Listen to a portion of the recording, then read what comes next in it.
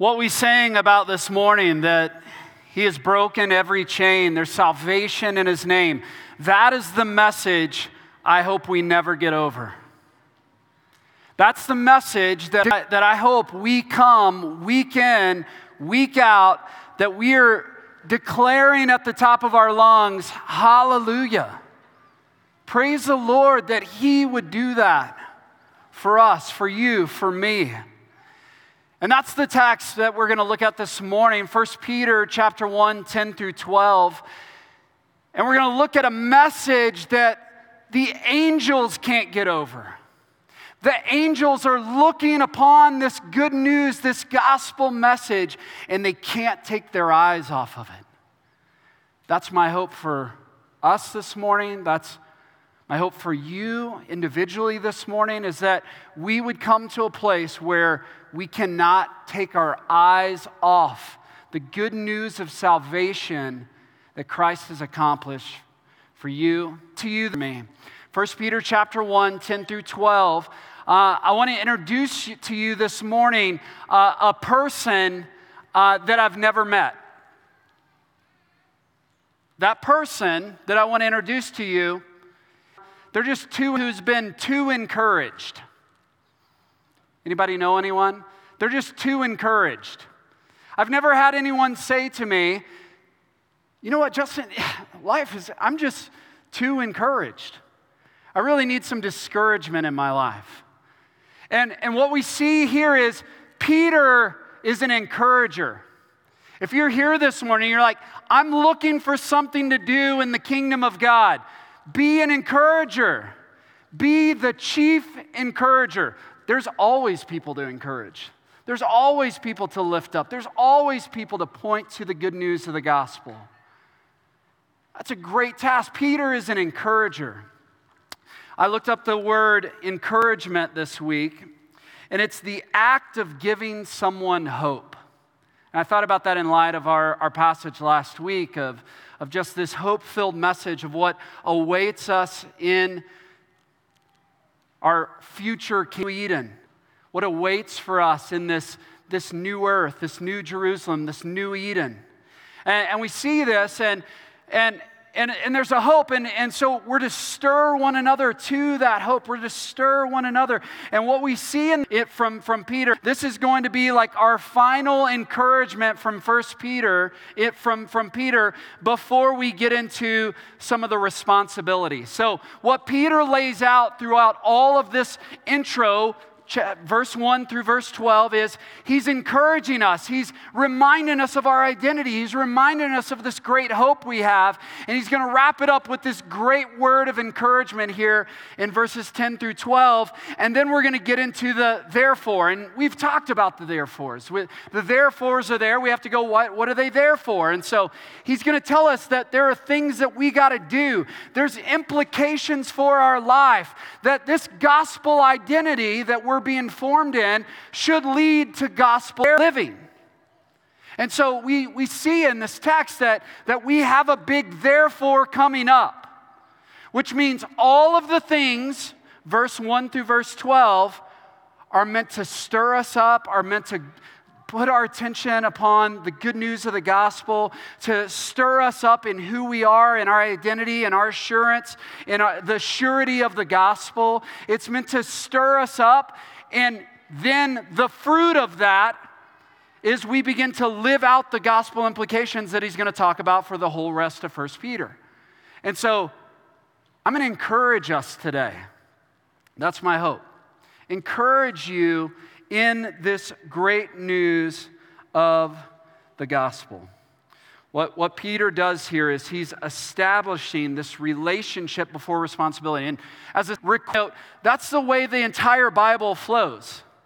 We never see these requests or rules laid out like preceding relationship. Everything that we are to be as Christ followers empowers it. He's stirred by our relationship with Jesus, that all of these things, he empowers it. He works through us to see this great fruit come about.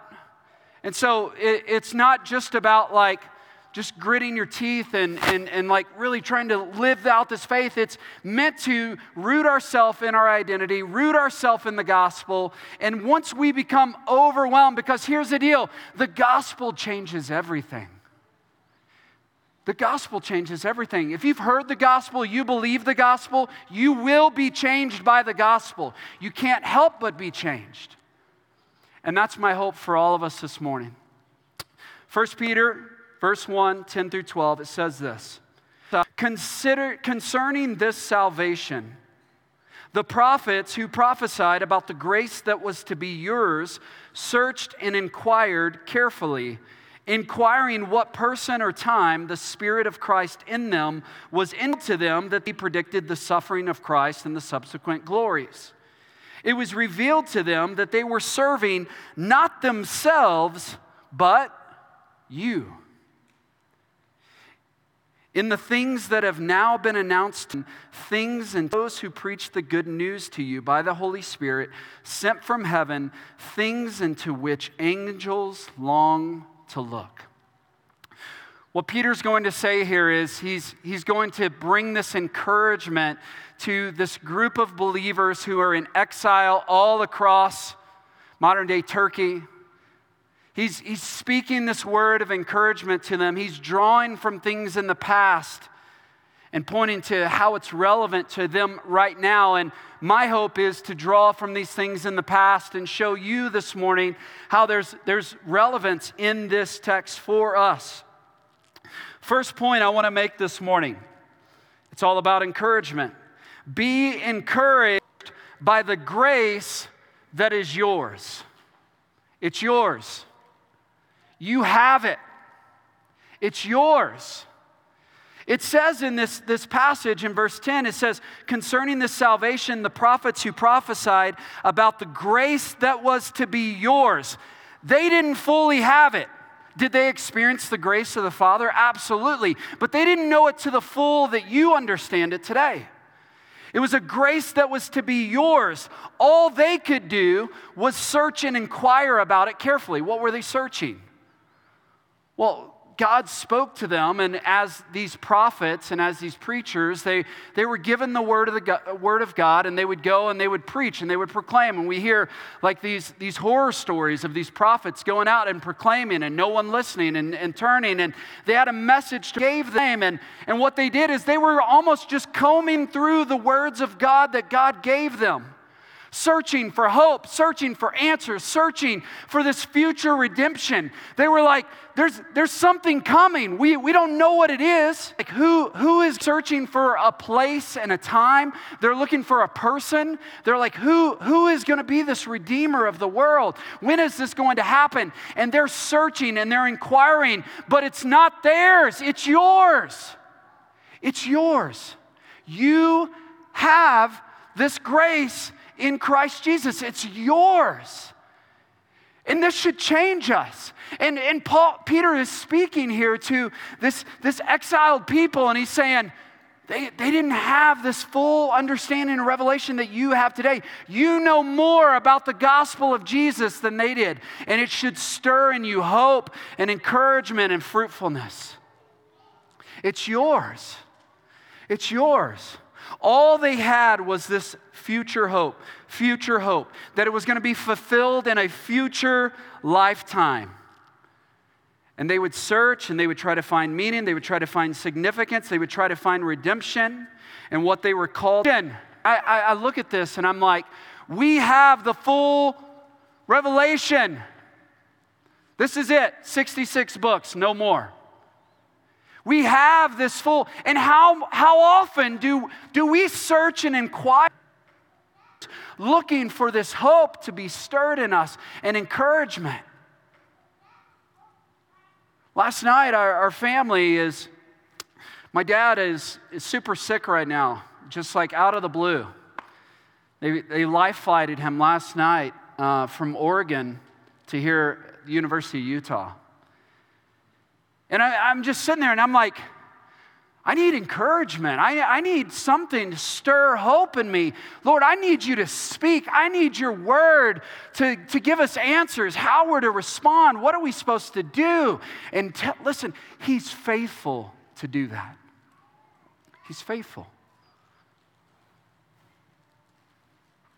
We have a grace that is ours. In Matthew 13:17, Jesus was speaking and he said, "For truly I say to you, many prophets and righteous people long to see what you see, and they did not see it. And they long to hear what you..." We talk a lot right now about privilege. Listen, Christians, people in Christ Jesus, where we stand in history is a privileged spot. You are privileged because of the good news of the gospel and your understanding of the gospel that you have right now. You're privileged. And here's what I would say. Like any other thing that God has given us, reason for a purpose, waste your privilege. You've been privileged for a reason, for a purpose. Don't waste your privilege. You have a privilege in where you stand in history and what you know. They searched and inquired. They looked. What a picture time. You have the full understanding. What a picture of grace. They even asked in Matthew chapter 11, 1 through 5, Jesus is speaking there and he's instructing his 12 disciples. And it said in verse 2, when John heard in prison about the deeds of Christ, he sent word by his disciples and said to him, "Are you the one who is to come?" It's this picture of going, all of the prophets, they're like, when is this going to happen? When is this redemption happening? And here's John in the New Testament standing there, and he's seeing these instances and miracles and all these things that Jesus is performing. And they're like, "Are you the one who is to come?" And here we are. We know he was the one who was to come. We have that confidence. We have that assurance. And so be encouraged by the grace that is yours, what you have. Point 2. Preachers. Encouraged by the faithful legacy of prophets and preachers. Be encouraged by the faithful legacy of prophets and preachers. It says in verse 12, "It was revealed to them that they were serving not themselves, but you in the things that have been announced to you through those who preach the good news to the Holy Spirit." All right, Hebrews chapter 11, verse 13. I appreciate that Greg brought this in, kind of our call to worship. Hebrews chapter 11 is like the hall of faith. If you read through, these are the people that we're celebrating. They have been victorious in this Christian life, not without struggle, not without fault, not without failure. But they have continued on this upward trajectory of what it looks like to follow the Lord and be faithful. And so we see over and over again, as we just read, by faith, by faith, by faith. Why is it by faith? Because they didn't know. They were looking to this thing in the future. Hebrews chapter 13, it says, "These all died in faith, not having received the things promised, but having seen them and greeted them from afar, and having acknowledged that they were strangers and exiles on earth." 11:39, it says, "They did not receive what is promised." And it tells of all these awesome things that they did. It says they conquered kingdoms, they enforced justice, they obtained promises, they stopped the mouths of lions. But it also says some really terrible things. They were tortured, they were mocked, they were flogged, they were stoned, they were sawn in two. And we see what we have in this Hebrews chapter 11 as this picture is these people were faithful to walk through all these difficult circumstances and trials and really suffering and persecution, and they were faithful with their limited knowledge and understanding. How much more faith? I want you to see in this, having this understanding. What I want you to see in this is that we have been served by prophets and preachers. We have been served. We stand on the shoulders of people who were faithful. Faithful. We're here today. We're aware and we have an understanding of the gospel because people were faithful in our life. My question to us this morning is, will we be faithful to pass it on? Because what happens to us, Jesus wants to do through us. What we've been served by, Jesus wants to use us to serve and bless others, that we would pass on this message, that we would continue on the faithful legacy of prophets and preachers. So for the chapter 2, verse 10, it says, "Therefore I endure everything for the sake of the elect." There's that word again. "That they may obtain the salvation that is theirs in Christ Jesus." 2 Timothy says, I'm going to endure for the sake of the elect. What these prophets and preachers did, they said, I'm going to endure everything for the generations that are to come. I'm going to be faithful to follow the Lord, to serve future generations in the Lord.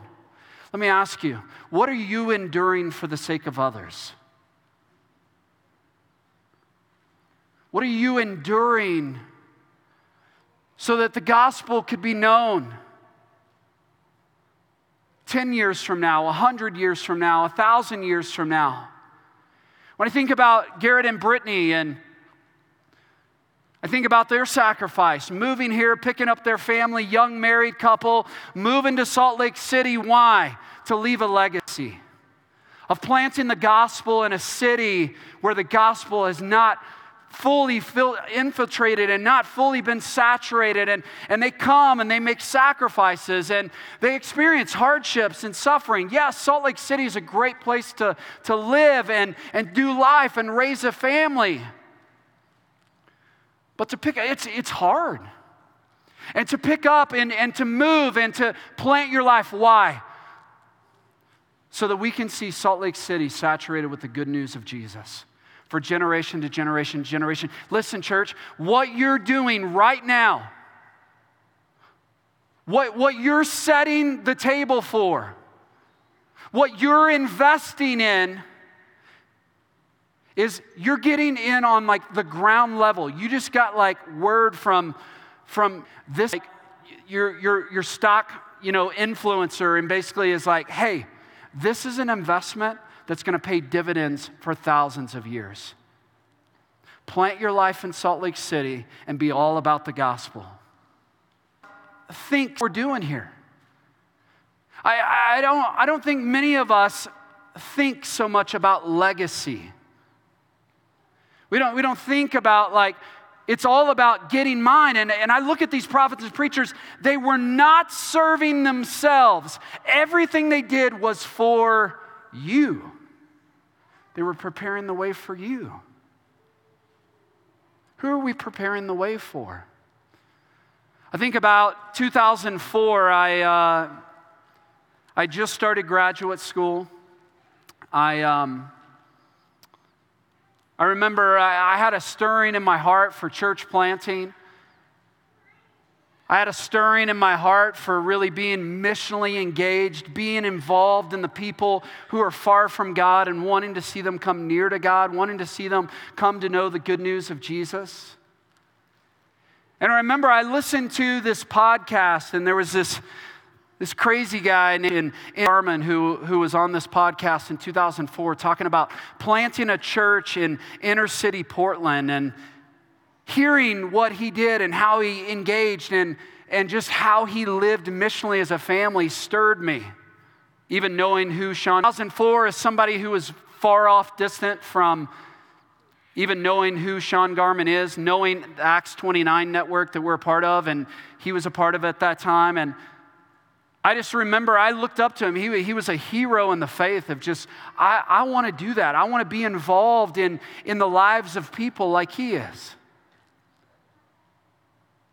And come full circle, now I look, Sean is leading 129 churches across the Acts 29 West. And Sean Garman sits on our board, our accountability board for Ecclesia.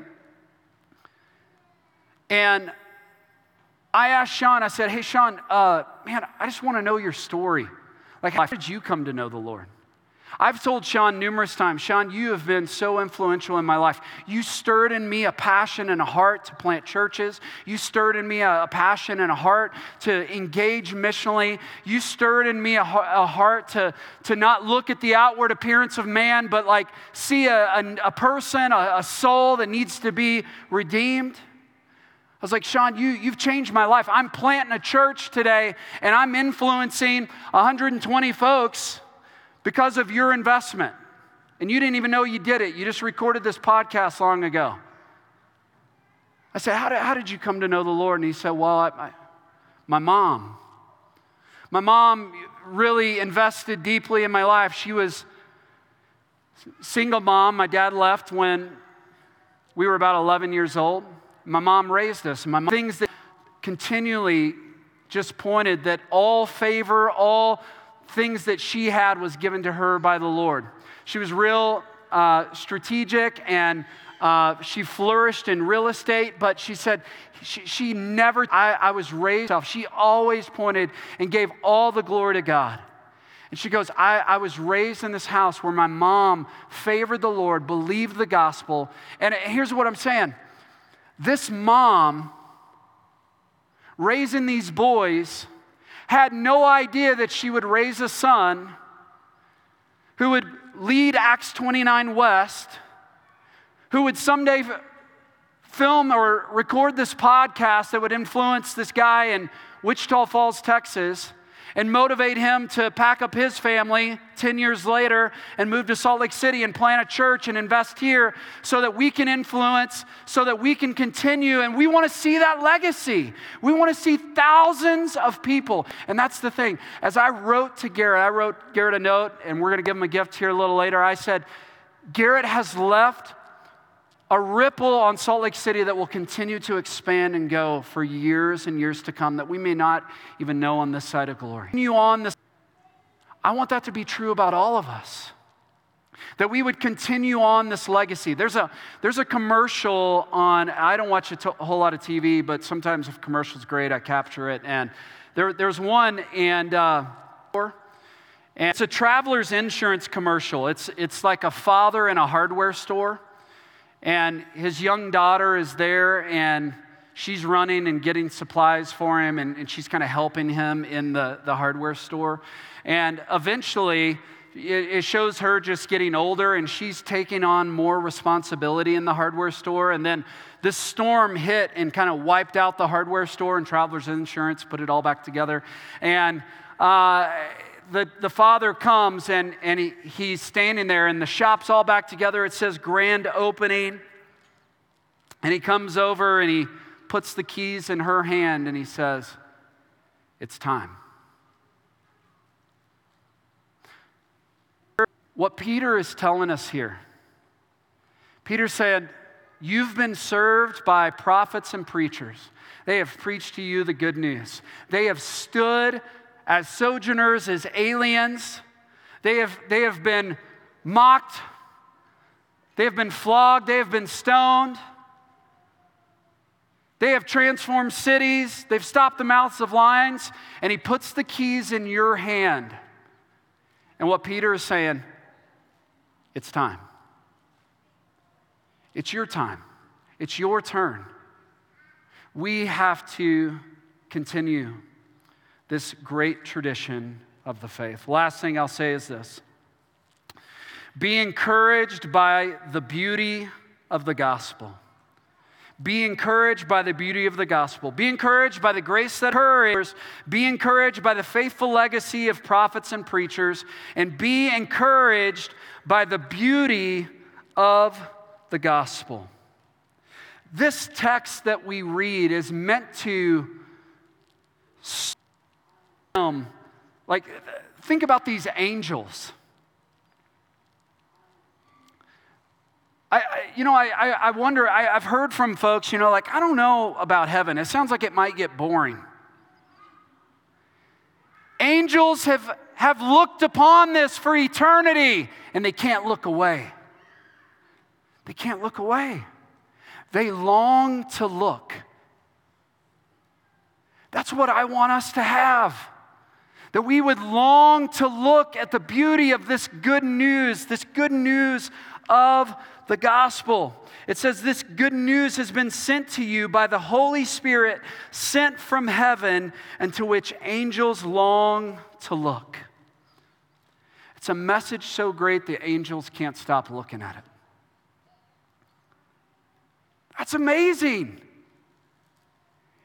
And he does all of this. We look at this long tradition and prophets preparing for this story for a future generation. And what Peter says is, he did all of this because you matter.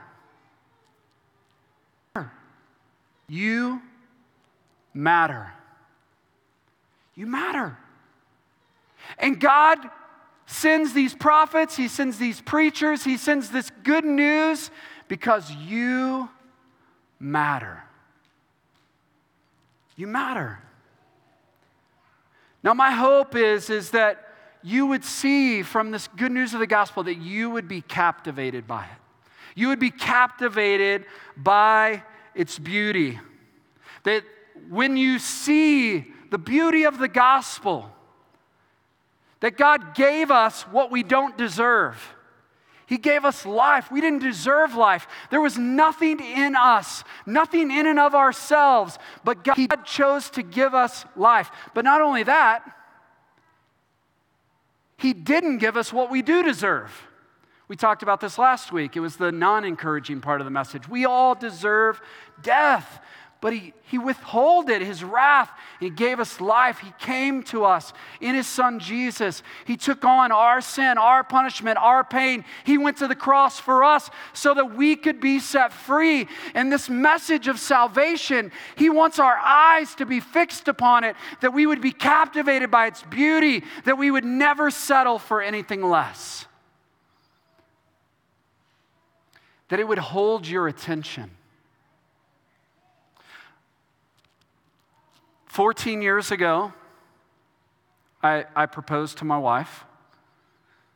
Talk about being captivated by beauty. Trade-off. And there was a trade-off that occurred. Romans talks about it, that we trade the truth of God for a lie. We trade this beauty of the gospel for all these lesser things. 55 I had this moment of a trade-off. I had a 1955 Chevy pickup, flat black. It was awesome.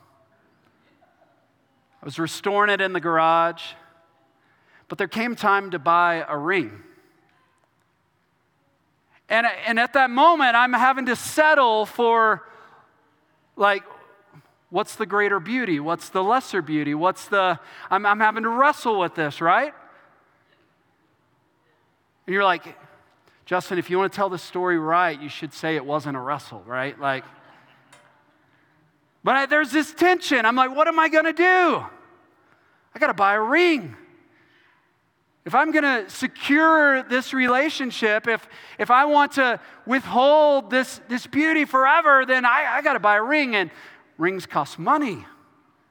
And I got to get some money, and the only thing I have of value is this 1955 Chevy pickup. And so my kids and I talk about it all the time. Dad sold his truck to get married.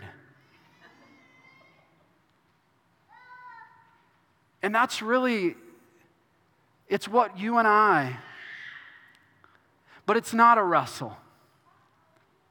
There's nothing. Because the truth is, the beauty of the gospel, there's nothing that stands even close. When you get captivated by the gospel, you can't look away. And my hope and my desire and my prayer and what Peter prays is that this message that has been sent to you, that is good news, that angels long to look, may you keep your eyes focused on that as you try to navigate what it looks like to live in this world. Because there's no greater beauty. It will help steer your life. It'll help navigate your life if you'll be captivated by this beauty.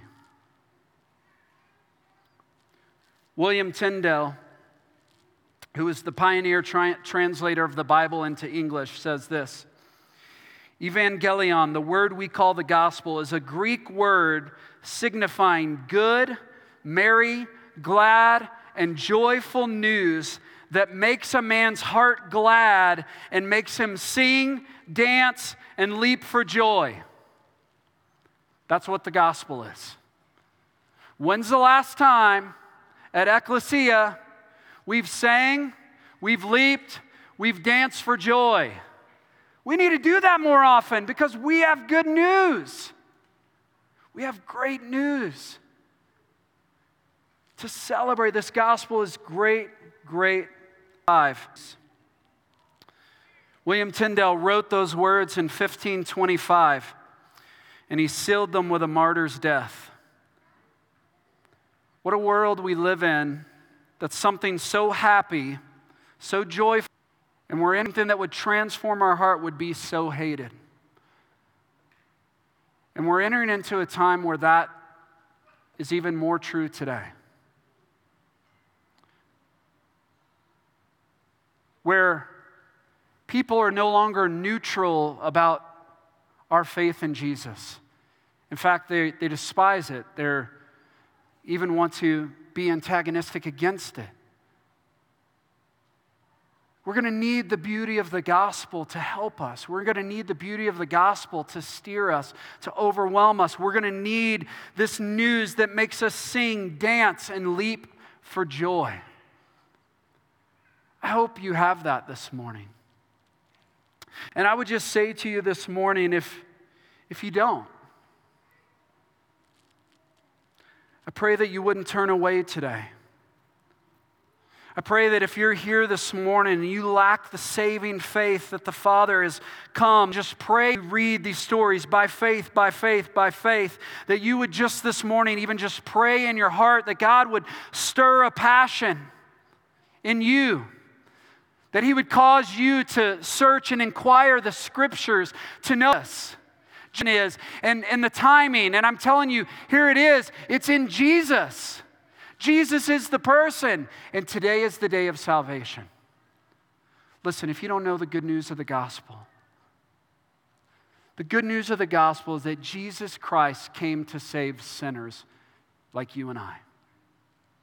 You and I. And there's nothing we must do because we can never do enough. There's nothing we must work for because we can't heap up these good deeds. We receive the gift of forgiveness and the grace that is to be ours. Church, I pray and hope that this encourages you this morning to live faithfully for what we're going to step into next week, because next week we turn a corner. We're going to be talking really practically an exile's guide to life. How do we live out this faith in a world that's not our home? We need that help. Let's pray together. Father, we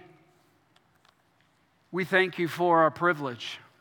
We thank you for the position in history, the place and time in which you have us here today. That we're not lacking any information. We have the full revelation of God. God, you've given us your complete word to guide, to instruct our lives. Lord, help us to search it. Help us to it for hope, for answers. Thank you for how you've been faithful to do that for us. Lord, I pray this morning that you would encourage us, that you would say, in a way, you're passing the keys and saying, it's our time. We want to lay a path, to lay a track, to lay a foundation for generation after generation after generation can come to know the good news of Jesus. May we not be people who serve ourselves, but endure for the sake of others. And Lord, help us to be captivated. Even as we sing here in a moment, Lord, help us to be captivated by your beauty. Lord, let us not settle for anything lesser. Give us full eyes, unveiled faces that fully see who you are. Lord, we love you. We praise you. In Jesus' name, amen.